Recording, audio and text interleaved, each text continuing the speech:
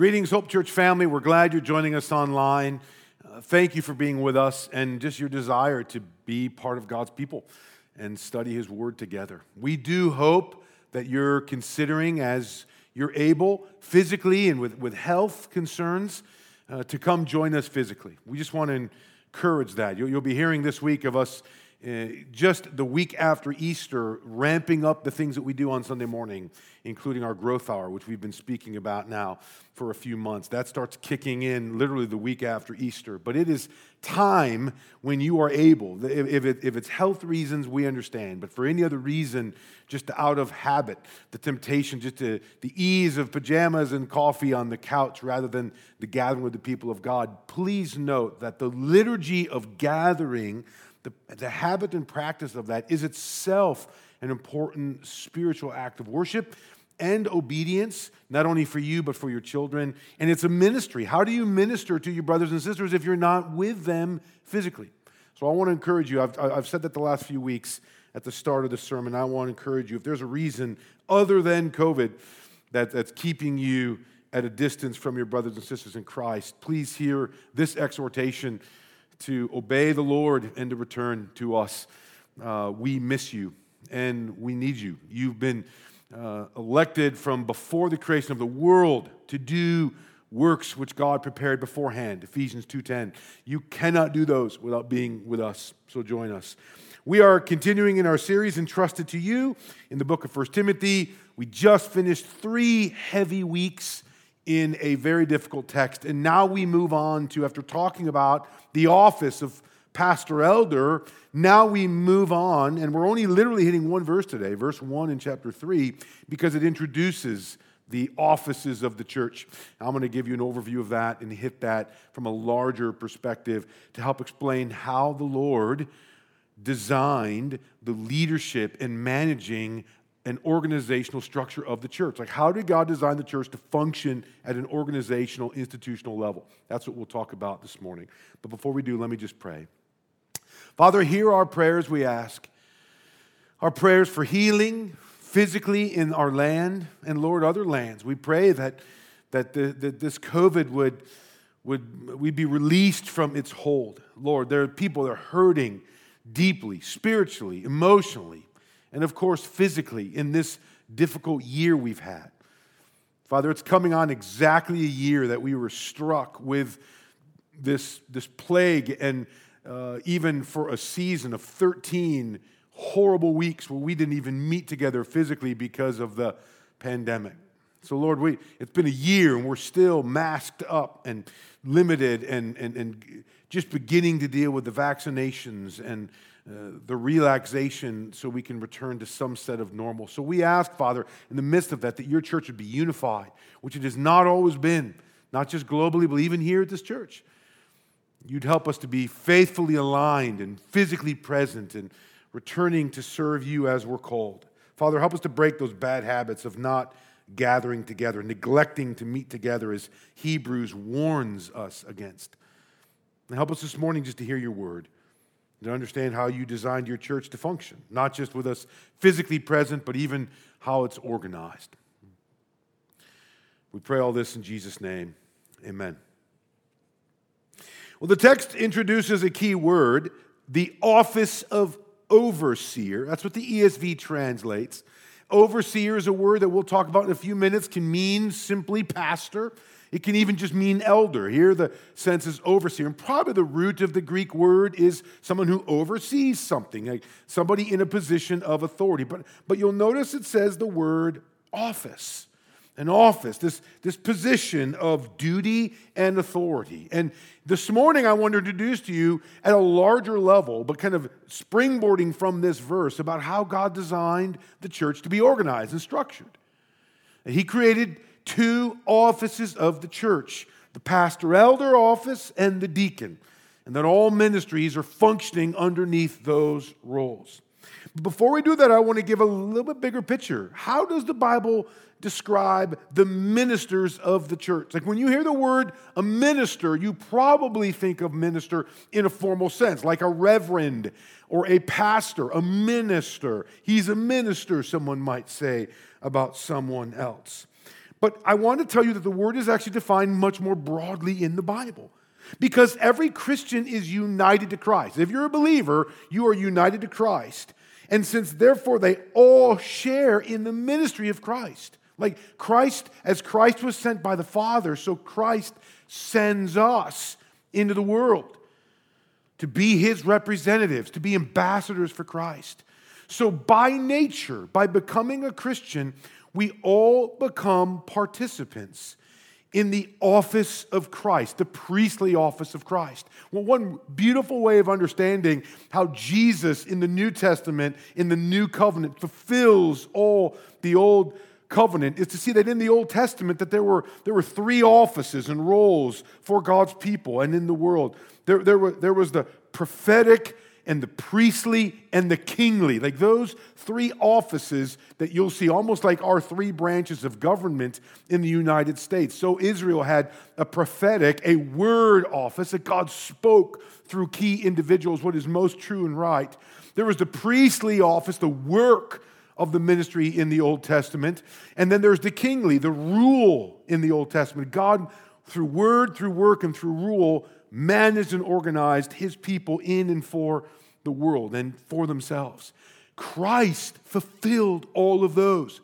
He is the great and true prophet. He is the final word of God. He is the priest. He accomplished the work of God. And he is the king. He oversees and rules on behalf of God. And so in that sense, there is a similar derived authority that we have. We too, we aren't the prophet, but we preach Christ and him crucified. That's our word. The word that he is, we proclaim. We minister under Christ. That priestly office, we share in that. We're the hands of Jesus. We're the feet that go. We're the mouth that speaks. We're the hugs that are given. But also even with level of authority, a church has a spiritual authority over one another, discipling, mentoring, caring for one another, even at times disciplining. Scripture is used to rebuke and to train and correct in righteousness. So all of those offices are given to Christ, and then we have a derived authority. So when you think about the ministers in the church, you need to hear that ultimately Christ has accomplished this work, but our connection to him means we now participate in that. So when I say, what are the ministers of the church? There's three ways you can be understood. The church serves as ministers in a corporate sense. That is, as priests among the nations. Scripture tells how God had always intended for his people to be a priest to the nations. Now again, don't get snagged on the word priest. That's the language you see throughout the Old Testament that you see in regard to Christ as our true high priest. That in different Christian traditions actually used in different and more formal ways. Protestants have preferred to use the word pastor or shepherd because for them, priest had too much baggage with their Roman Catholic brothers and sisters, where there was too much emphasis, they believed, on the mediating work of human priests other than Jesus. Protestants have said, no, we don't mediate in a true and pure and technical sense between God and other people. Christ is the mediator. Christ is the true high priest. But don't let that then miss, though, that the Bible uses that language to talk about a ministerial role. Israel was called to be priests to the nations. What started with Israel in Genesis 12, where all the nations were to be blessed through these people, has now been extended and included in the church. The church is intended to represent God in the world. We are to be a city on a hill, not America, not any one human secular nation. The church, the kingdom of God, a city on a hill, drawing the nations and pointing the nations to the light of their true Creator, their gracious Savior, and their ruling Lord. So this is how a church, and this is the imagery that we've used around here, we are an embassy of the kingdom. We are literally a missionary outpost. And as a corporate body, we point to the nations through our worship, through the words that we use, through the way we engage with our community. We are a corporate body, a ministering body that represent Christ in the world in our local community. In every church, in every part of the world is to be doing that in a corporate sense. But the church also ministers in a second sense. That church serves as ministers in an individual sense. Corporately, it's the priest among all nations. Individually, it's the priesthood of all believers. Scripture also teaches that every Christian has a ministry privilege and duty as part of the people of God. Martin Luther said it this way: if you are a Christian, you are a minister. And then his exhortation was, be the church. All Christians have the authority in Christ to know God. All Christians can study His Word. And all Christians have a responsibility to serve God and to teach His Word. It is both a right and a responsibility. I think a verse that we have used for a long time, at least in the last year specifically, is Ephesians 4:12, which specifically says that God has established pastors and teachers and shepherds to equip the saints for the work of ministry. That is emphasizing, Ephesians 4:12 is emphasizing the priesthood of all believers. So there's two senses. One is the corporate sense. We as a church, this body, represent Christ in the community and participate in that witness in the world. But we as a body are also a collection of individuals who serve as the priesthood of all believers, ministering to one another and serving as missionaries in every nook and cranny in our community. So there's a corporate sense of minister, there's an individual sense of minister, and then there's last a restricted sense of minister. And that would be for the office of pastor and elder. And that's what verse 3:1 is talking about. Christ has established and gifted for the office of pastor elder certain individuals. They are literally under shepherds over Christ's sheep. So none of this is to deny that in a corporate sense, our whole church is a priesthood among the nations in our community. None of this is to deny that all of us have a priesthood of believers, of all believers serving and ministering in various capacities in and outside the church. Yet even still, there is an office within the church, a restricted sense, that is the office of pastor elder. These shepherds and teachers are not a higher order than the congregation at all. In fact, it's the opposite. The London Baptist Confession, a congregational document, historic now, as we are congregational, says this: that the pastors and elders are chosen by the collective vote of the church itself. Meaning the church congregationally selects qualified men. There's that gender distinction we talked about last week. Qualified men to then serve in this office of pastor elder, where then they are given by the congregation a level of authority, freed from the duties, in most situations, freed from the duties from working outside of the church so that they can help lead and direct and do their activities. They're qualified because of the biblical qualifications we'll talk about in the next couple sermons. They're qualified because of the gifting and skill set and even training. The people that are often selected for that office, especially at a staff level, are those who have been specifically trained to lead and instruct, teach, training in God's word, etc.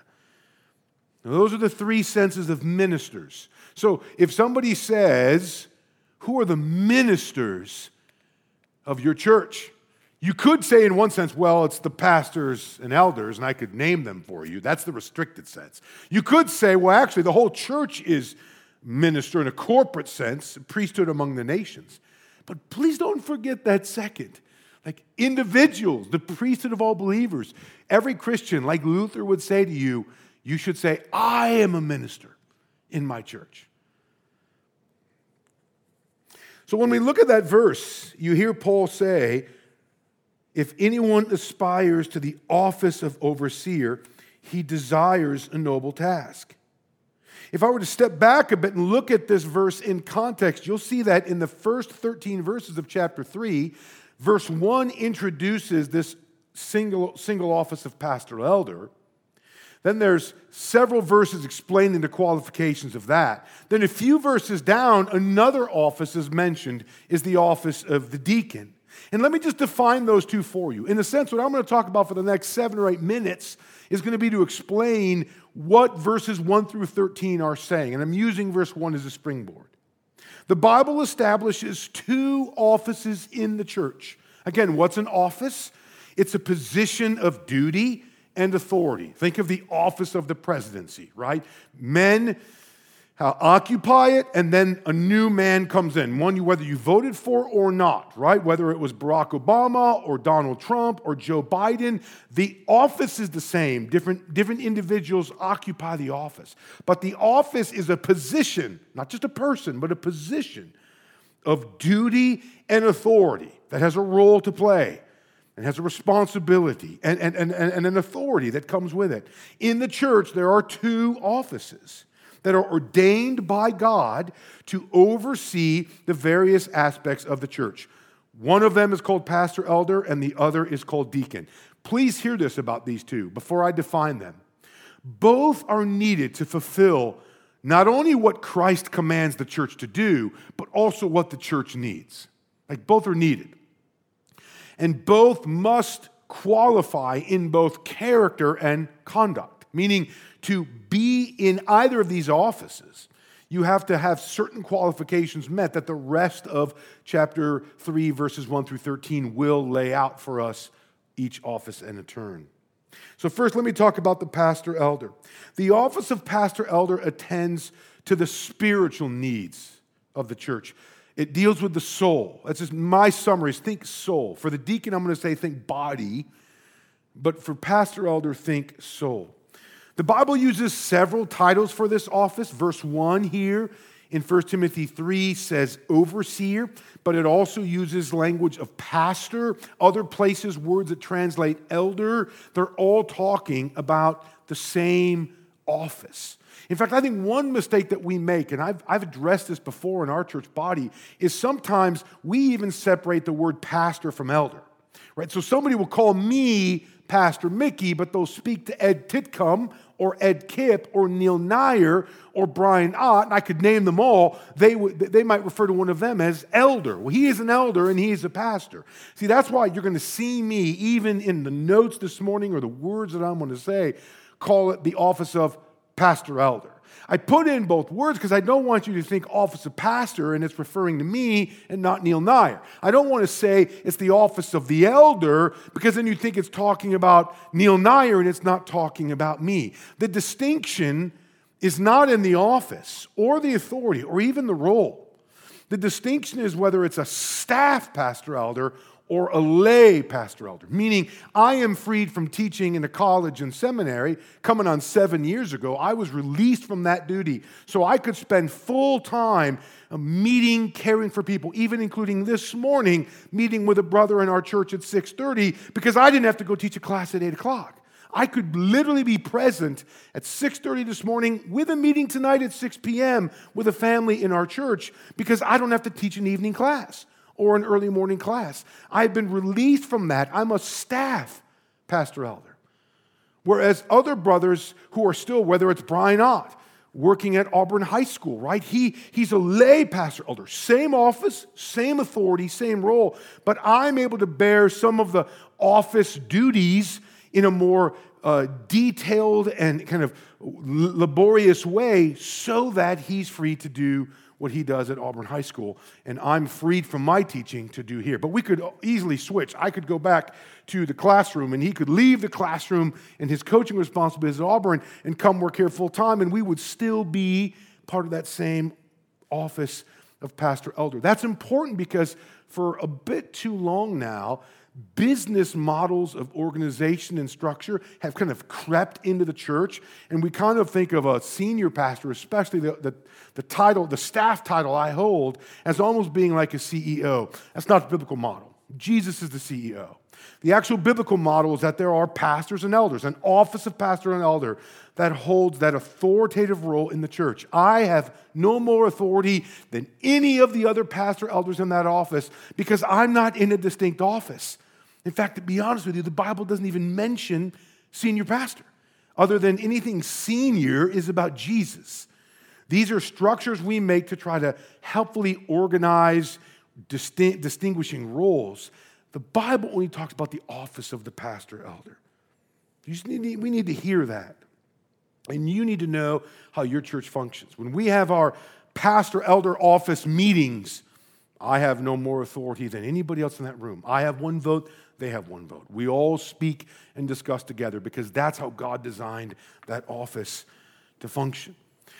The responsibility of the pastor elder, reflecting the institutional nature of the church, is to shepherd the congregation. 1 Peter 5, 1-4 talks about how it's supposed to be done in humility and care.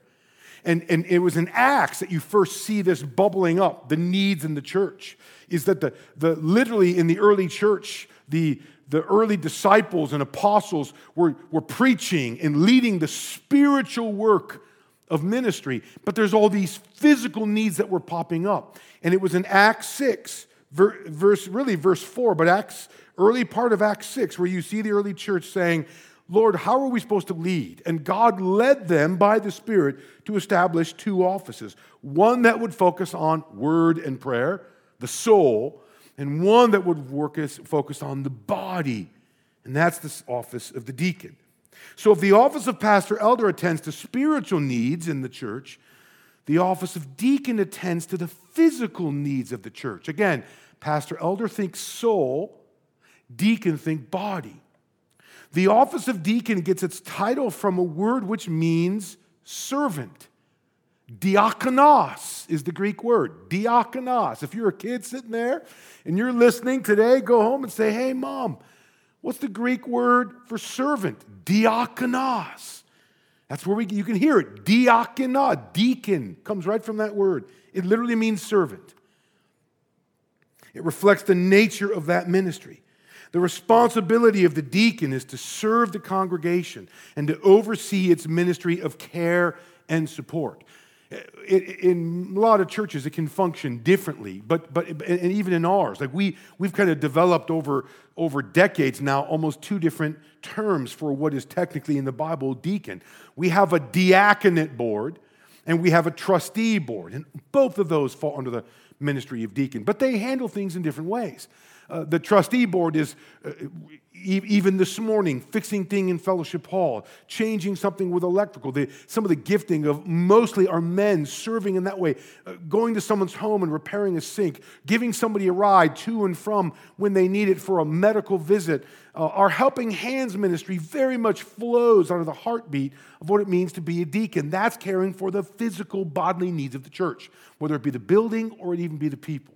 But that same ministry under what we call the diaconate is loving care. Visitation teams is the ministry of the diaconate. Physical counting, meal preparation, caring for somebody when they need those things. That's how the diaconate works. And a lot of times that's simultaneous. That is, there might be a physical need of meals, but there might be a spiritual need from the office of pastor elder, maybe a pastoral visit along with diaconate care simultaneously happening. But you see how like a right and left leg, God made the church to care about the soul and the body in the way it's organized through these two offices. Ultimately, the office of deacon was established to support the office of pastor elder. Again, read the beginning of Acts 6. It works with, but also under the office of pastor elder.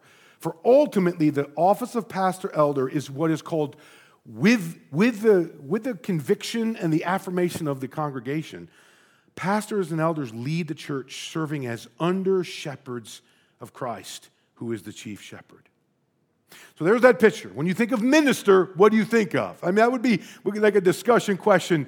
You're watching this from home and not driving home from church today, unfortunately. But if you were to kind of stop this and say, okay, who is a minister? I would hope you'd say, well, the whole church is, and everybody in the church is, but so it would be technically, or in a rigid sense, a pastor elder and in the office of deacon.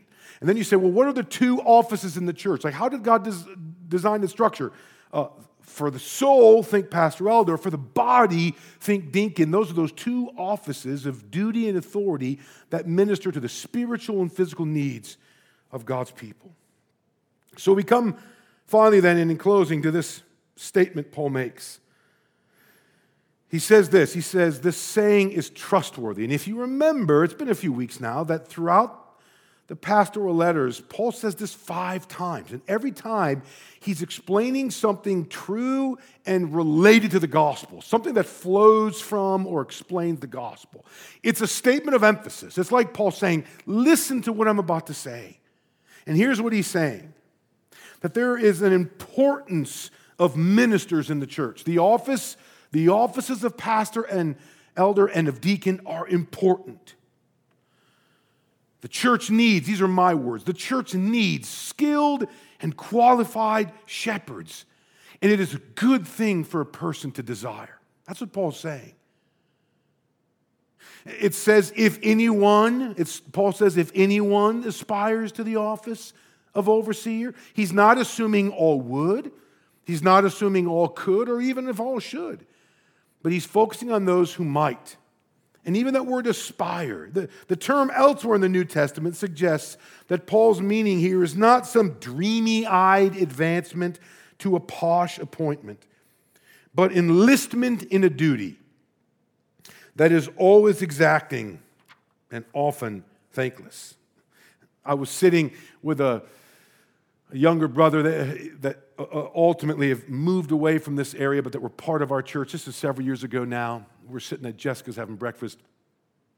And he was talking about, growing in his own ability as a leader at work, etc., and how he sees himself as having good ideas for leadership in an organization. And he started to talk about ministering in the church. And he said specifically that, I think I would make a good pastor elder. And again, he's bumping into this language of verse 1, chapter 3 here, our text for today. But I could tell real quick that when he was asking about that and kind of probing about what's it like to be a pastor elder, his view of it was a position of power. Not all in a selfish way, but that he could make changes. He could see things happen the way he thought they should go. Like it was a board of trustees, an executive board in some CEO where we have these fancy lunches and we're sitting in this high tower overlooking the city, making these leadership decisions distinct from on the ground where life and ministry happen. And he said, so how would you describe what it's like to be a pastor elder? And here's what I said. I said, are you willing to suffer? And he kind of looked at me with surprise. Suffer? I said, yeah. Are you willing to suffer? Because to be honest with you, being a pastor elder means you minister like Christ. And do you know what Christ did? Did you see him in executive committee meetings all the time?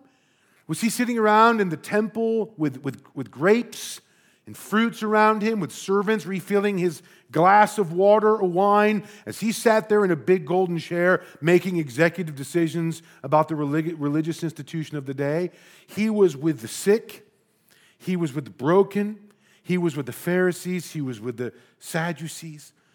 He was with people who hated his guts, who didn't understand him. He ultimately suffered, ministered in and with the people.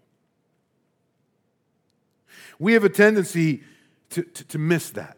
We think it's about power. That's what we see. You want to be a president, you want power. You want to be a governor, you want power. You want to be the boss, you want power. But that's the opposite in the church. Remember what we've learned even about the office of pastor elder, about the role of a man as we looked at the last few weeks? What did Jesus say? It's about denying self. It's about death to self. The last shall be first, and the first shall be last. It's about modeling Christ. Why did Paul say this? Why would he have to say, it's a good thing if you want to? Why would he have to say, it's a noble task, or translated differently, it's a good work? Is it because there was a focus on celebrity in the church in Timothy's congregation? Was there not a regular care and shepherding? Was it trying to encourage maybe even a person like Timothy or other young men in his church? Brothers, this is burdensome. This will be hard. It will be a struggle. But it is a noble task. The church needs leaders, but I'm leery of that word. No, the church needs shepherds who are willing to suffer like Christ and for Christ, not seeking power, not seeking money, not seeking fame, but willing to suffer, willing to cry with those who cry. It is not about leading and succeeding. Brothers and sisters, we have so distorted what it means to be a leader in a church through modern business world and success. I love the book by John Piper that says, brothers talking to pastors, brothers, we are not professionals. If you have a question about what he means by that, read that book. It is not about leadership and success. It's about crying and dying. What I said to that young man in Jessica's booth, there right alongside that window when you come in on the right from that front door, where I said in that first booth sitting right there, I said, it is not about leading and succeeding. It is about crying and dying. If you want to be a pastor elder, it is about crying and dying. Maybe that's why Paul has to say, or God has to say to us today, if you desire to enlist in that duty, the office of overseer, pastor elder, you desire a noble task. Brothers and sisters, just by way of closing, if you are a Christian, you may not be qualified or selected to be, in the restricted sense, in the office of pastor elder. You may not be qualified or selected to be in the office of deacon. Again, 2 offices we'll talk more about our next 2 weeks as the text fleshes them out. But if you are a Christian, you are a minister in your local church. And I say that to you even though literally as a staff meeting this week, we're talking about needs we have. We cannot fill. Literally, we do not have enough people to help watching our children on Sunday morning. And we realize COVID is at that. People not being back, not feeling safe, or concerns about health risks. But we literally do not have enough people now. And we're listing of names that we can call out and maybe call upon? Or do we announce it again on Sunday morning? Because we don't have enough people asking, willing to enlist themselves to serve. Brothers and sisters, if you are a Christian, you are a minister in your church. And I'm not saying it's necessarily just with our children. I'm just saying if you are a healthy and growing disciple of Jesus Christ, then how are you ministering? Because if Christ has ministered to you, then he has automatically assigned you to minister to others. And I say that not to guilt you at all. I say that because through such words, the Holy Spirit might work and grab your heart and direct your will, rebuke and correct, or encourage for those of you who are already serving, to remind you that you are all ministers. We're a corporate body of ministers. There's a restricted sense of the minister, pastor, elder, or deacon, but then there's also the individual priesthood of all believers. And in this COVID season, this moment in our church's life, in our community's life, you are needed more now than ever. Hear that word, and may the Lord use it to you in your life this morning. Let's pray. Father, thank you for the gospel. Thank you that you sent Jesus to be our priest and minister to us. Thank you that you've selected all of us to be the priesthood among the nations. And I pray that our witness as Hope Church would literally be a city on a hill in a community that needs the gospel. Father, thank you for the pastors and elders, the 12 men between already elected pastor elders and then the 2 elders in training. Thank you for those brothers, and some of whom have served for a long time, faithfully shepherding, weeping, ministering, caring, wrestling, bearing the burden of the weight of ministry for this local church. Thank you for them. I pray, Father, you would raise up more men who are willing to enlist for such a duty, that they would see it as a noble task and be qualified by your word to do so. But Father, I pray that you would help, especially in this season, where it is easy to be customers and consumers and not Christians in the local church, that you would help every believer see that they are ministers and they have a responsibility, an authority, and a duty to serve under King Jesus, who already has served for them. Father, I pray you'd bless brothers and sisters who are listening, that you bring them back to us soon and safely. Thank you for this opportunity to reach them through this technology, we pray in Jesus' name. Amen.